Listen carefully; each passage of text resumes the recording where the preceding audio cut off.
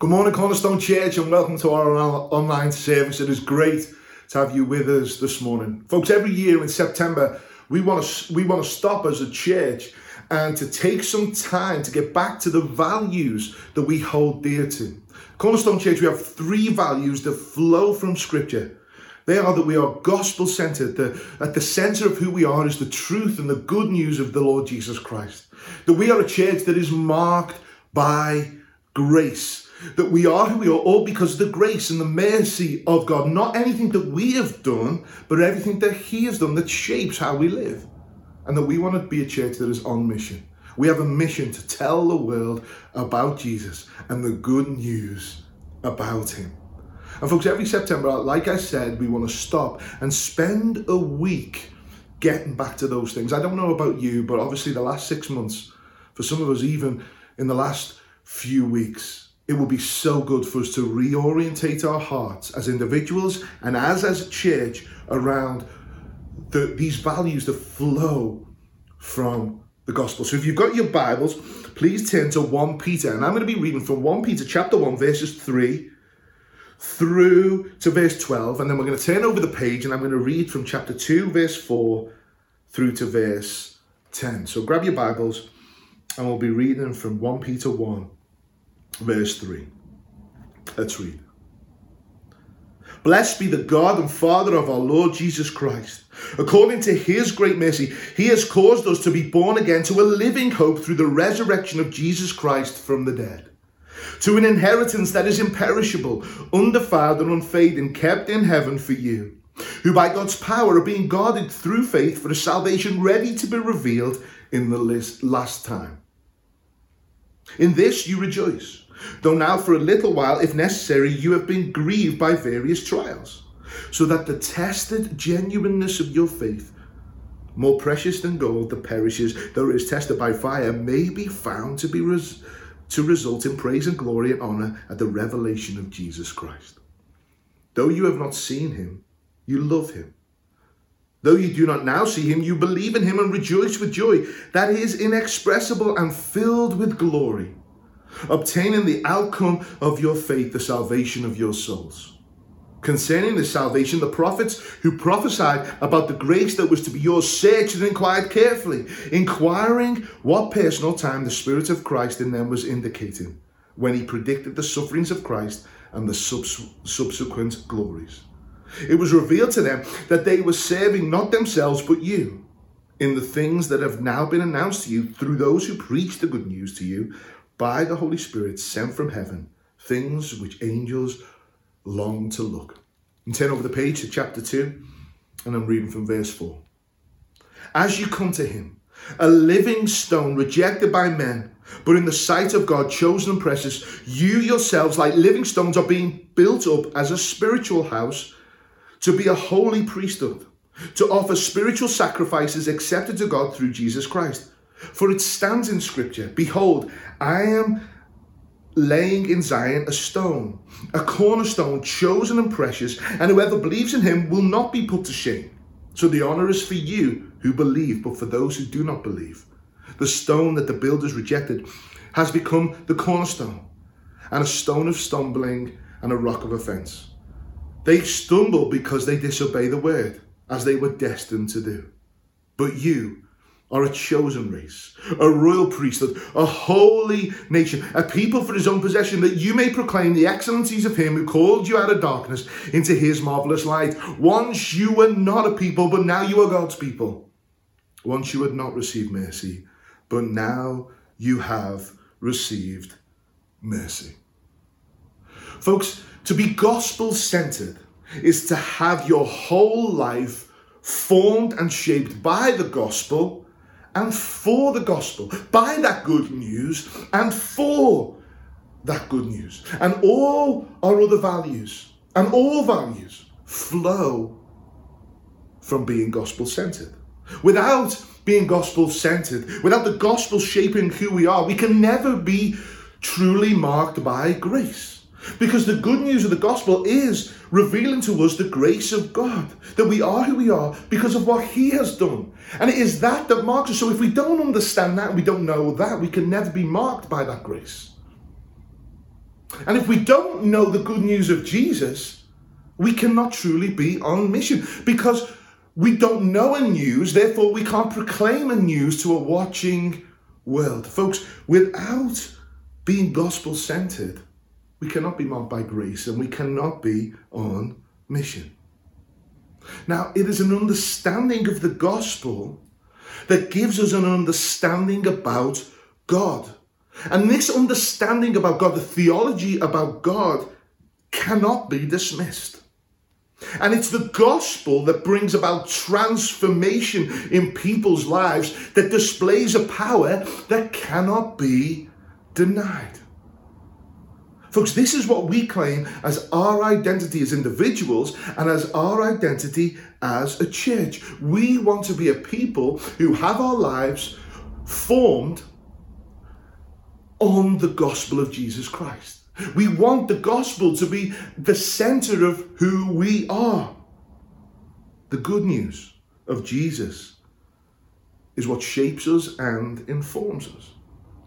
Folks, a church that has the gospel at the center has a theology that cannot be dismissed and power that cannot be denied.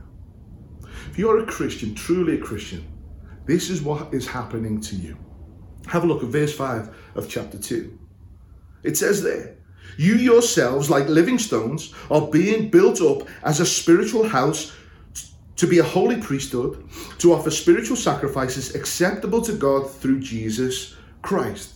You, Christian, are a living stone. A stone that is alive, that is being built upon Jesus, who is described here as the cornerstone, the main stone of which everything is built upon. And you as an individual, as a living stone, is being built up with other living stones, other believers, to be a temple, a spiritual house, a holy priesthood. We're being built up to be a place where God's Spirit dwells and where we live lives that are sacrificial for the cause of the gospel, for the glory of Jesus. And we do that in a watching world. That is what is happening to you now. Through whatever you are going through, if you are truly a Christian, you are being built up to be that place. See, our purpose and our function as Christian people in this life is not to live comfortable lives and say that we are Christians. No, it is to live radically different lives than everyone else. We are to live in such a way that when people see us, they see the presence and the glory of God. As we live out these sacrificial lives that are not determined by comfort, but determined by the gospel. Now, this sort of living that flows from an understanding of the gospel, folks, is not a step into comfort. No, it's a step into a way of living that is totally different to the culture that we are in. Now, Peter here is writing to Christians who are really trying to make sense of what it is to live for Jesus. They're seeking to be gospel-centered. But as a result of being gospel-centered, they are being marginalized. They are being persecuted. Now, folks, they're not being fed to lions at this point. But what is happening here, they are being socially marginalized.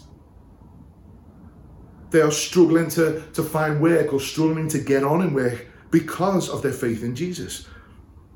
Their persecution is subtle. Their persecution is silent. Now, folks, that is true for us today.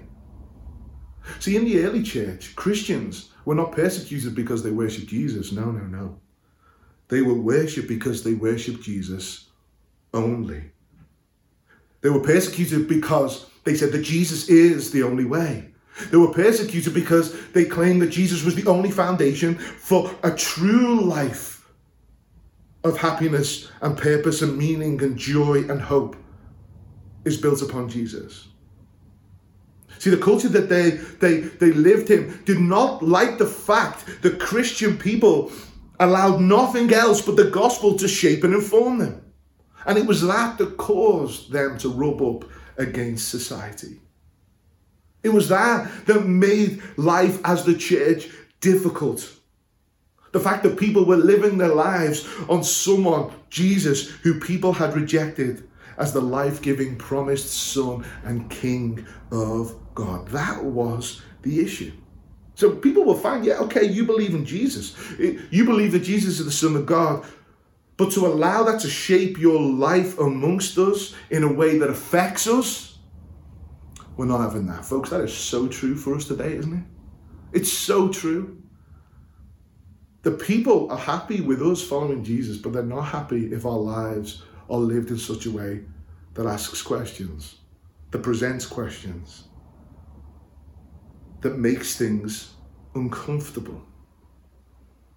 As Christian people who are living in a culture that is rejecting the very person who we are building our lives upon, it is so important that we know and we remember who we are. It is so important that we know and remember what our purpose is and how we should live. And folks, can I say this? Who we are and how we are to live is not an individual walk. No. It's not a walk that says, I'm going to live for Jesus and keep him to myself and just do my own thing. No. The Bible is clear. Who we are and how we should live is a people together. See, the gospel shapes us to be a people. To have the gospel at the center of your life as an individual moves you and causes you to know that you are not on your own. You are part of a people, being built up in the gospel of Jesus together for the purpose of sharing the good news of Jesus to the world. See, folks, one of the reasons why people can't just dismiss the theology that we preach and deny the power is because they see community amongst God's people, a community that stands out. They see the way we love each other, the way we seek to care for each other, the community. Folks, I have people all the time saying, I may not believe what I believe, but there's something about the way that you people live, the way you people love each other. Folks, that flows from the gospel being at the center of who we are and what we do. See, it's the gospel of Jesus Christ that reminds us of our identity. It shows us our identity. It is the gospel that gives us our identity. And it's from our identity that we then are told what our purpose is. See, our identity flows and determines our purpose, which then determines how we live, our function. Folks, that's the same for us as individuals. I'm a Christian, I'm a pastor, I'm a father, I'm a husband. That's the reality of who I am. And therefore that gives me purpose. And when I know my purpose, I then need to figure out my function. And that looks different for me in different contexts, what it is to other people. But as the people of God, as Christians, the Bible is clear for us. What are we called to do? Who we are. So I've got three things. I want to look at what our identity is, what our purpose is, and what our function is. Number one, our identity. See, Peter here says to the church, you are living in a world that rejects Jesus. They're offended by him. But I want you to remember who you are. Folks, that's true for us. We are living in a world that is rejecting Jesus.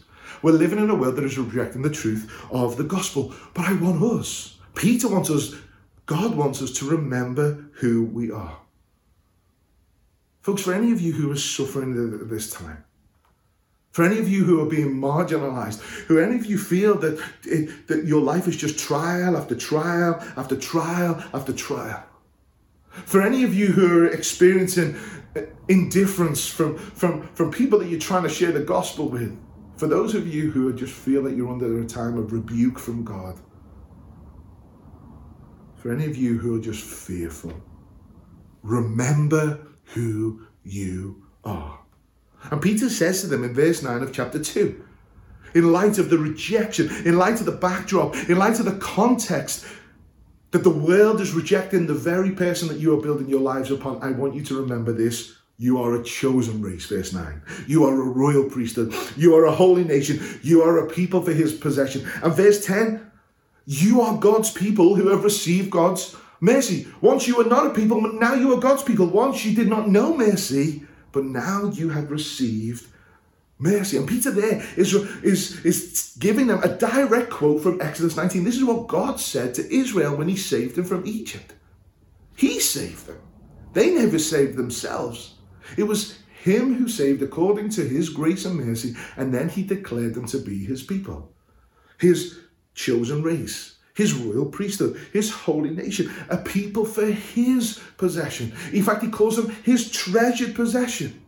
Folks, I'm choosing you, he says. And I want you to represent me, an understanding, a true understanding of who I am to the world. I want you to live lives that are set apart and radically different and display a holiness because I am holy. And I want you to live with a security and know that I love you and you are my treasured possession. Folks, that was all according to the mercy of God for Israel. And it is true for us today. We receive and know the gospel. We are these things. We have this identity because of the mercy of God. Flip back over to chapter 1 and see in verse 3, what Peter says is everything I'm going to say to you, everything I'm going to remind you of is according to the mercy of God. See that verse 3? According to the mercy of God. And then he says this, you have been born again into a living hope through the resurrection of Jesus Christ. Because Jesus has died and rose again, never to die again, you who have faith in him have also been born again. You've been given a new start, but you have a new start not with blind hope, but with living hope, all because of what Jesus has done. And in verses 18 and 19, he also reminds them, look, you have been ransomed, bought back from meaningless and futile ways of sin, of brokenness, things that you were born into. But you've not been bought back through the use of money, but you've been bought back by the precious sacrificial blood of Jesus Christ. Jesus, who did not live a futile life. Jesus, who did not have a meaningless life, but who was perfect, who died in our place and used his own blood to buy us back. Us who are his. According to his great mercy, we have this living hope. And this hope that we have, verse 4 and 5, is not a hope that is limited. It's not a hope that ends with a job or with retirement or even death. This is an eternal hope. This is an inheritance. If there is a financial crash, this stays. If there is brokenness in the world, this stays. If there is another pandemic, this stays. This is a hope that is eternal and an inheritance that is being kept for us and being guarded for us. It is safe and it is secure. And folks, this gospel, this good news wasn't plan B. This is what God has planned for all eternity. And as you look down the ages, you can see, and he tells us there in verses 10 and 12, that there were prophets, there were those that studied the scriptures because they knew a promised one to save people was to come. Who was he? Where would the spirit of this promised one, this Christ, this Messiah, where would it come? And as they looked and as they proclaimed, they were looking and proclaiming for those that Peter wrote to and looking and proclaiming for our sake. And this wonderful good news, this wonderful gospel is something that even the heavenly beings, the angels themselves, long to look at, long to understand. Folks, this is our identity. We are God's people who have received God's mercy, and as a result, we are now his people. This is our identity because of the gospel. Now, this identity defines our purpose. So you see there, flip back over to chapter 2, verses 9. In the second half of the verse, it says this: we are these things, you are these things, so that you may proclaim the excellencies of him who called you out of darkness into his marvelous light. Folks, our purpose is to proclaim to the world how amazing Jesus is and who we now are because of him. That's my purpose. That is our purpose. Look how amazing Jesus is. My job now as an individual, a living stone who was part of the church of Jesus Christ, this people, is to proclaim how amazing he is. To proclaim that he is the one that has taken me from darkness and brought me into light, that has raised me from the dead and given me newness of life, never to die again. That is my purpose. That is our purpose as Cornerstone Church. But what's so interesting is that we can sit here and we can agree these things, but in reality, if we are honest, at times we don't see our lives actually living out this purpose. Why is that? Maybe we need to see afresh our need for mercy. Folks, maybe we need to see afresh that we are broken people saved by grace. We don't deserve this, but God graciously gives this. Maybe it's because we've become prideful and we've allowed that pride to get in the way, that we've become fearful. And actually we're building security on what we do rather than on what God has done and what God has promised in and through Jesus. Maybe it's because we actually don't love the church.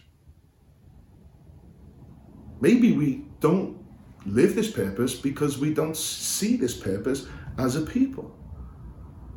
And maybe it's we actually don't love Jesus.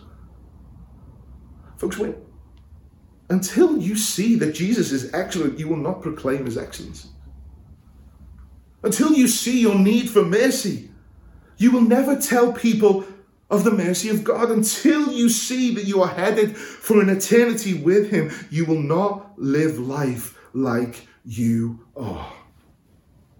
Folks, as gospel-centered people, our purpose is to tell the city that Jesus is amazing because of who he is and what he has done and what he has promised. That is our purpose. And it is our identity that shows us and gives us our purpose that leads to help us to live, to function as God's people with the gospel at the center. It defines our function, how we live. See, Peter later on says this.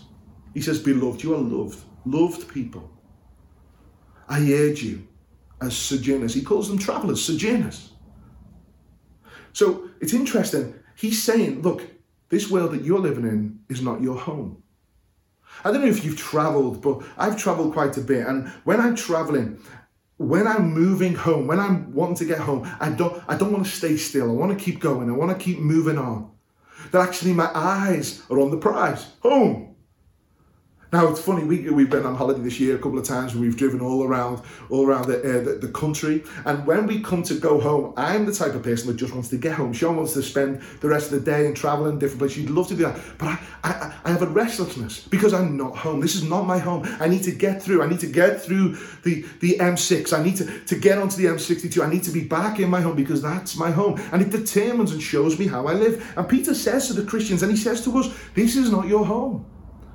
Don't build a life on a foundation that is temporary.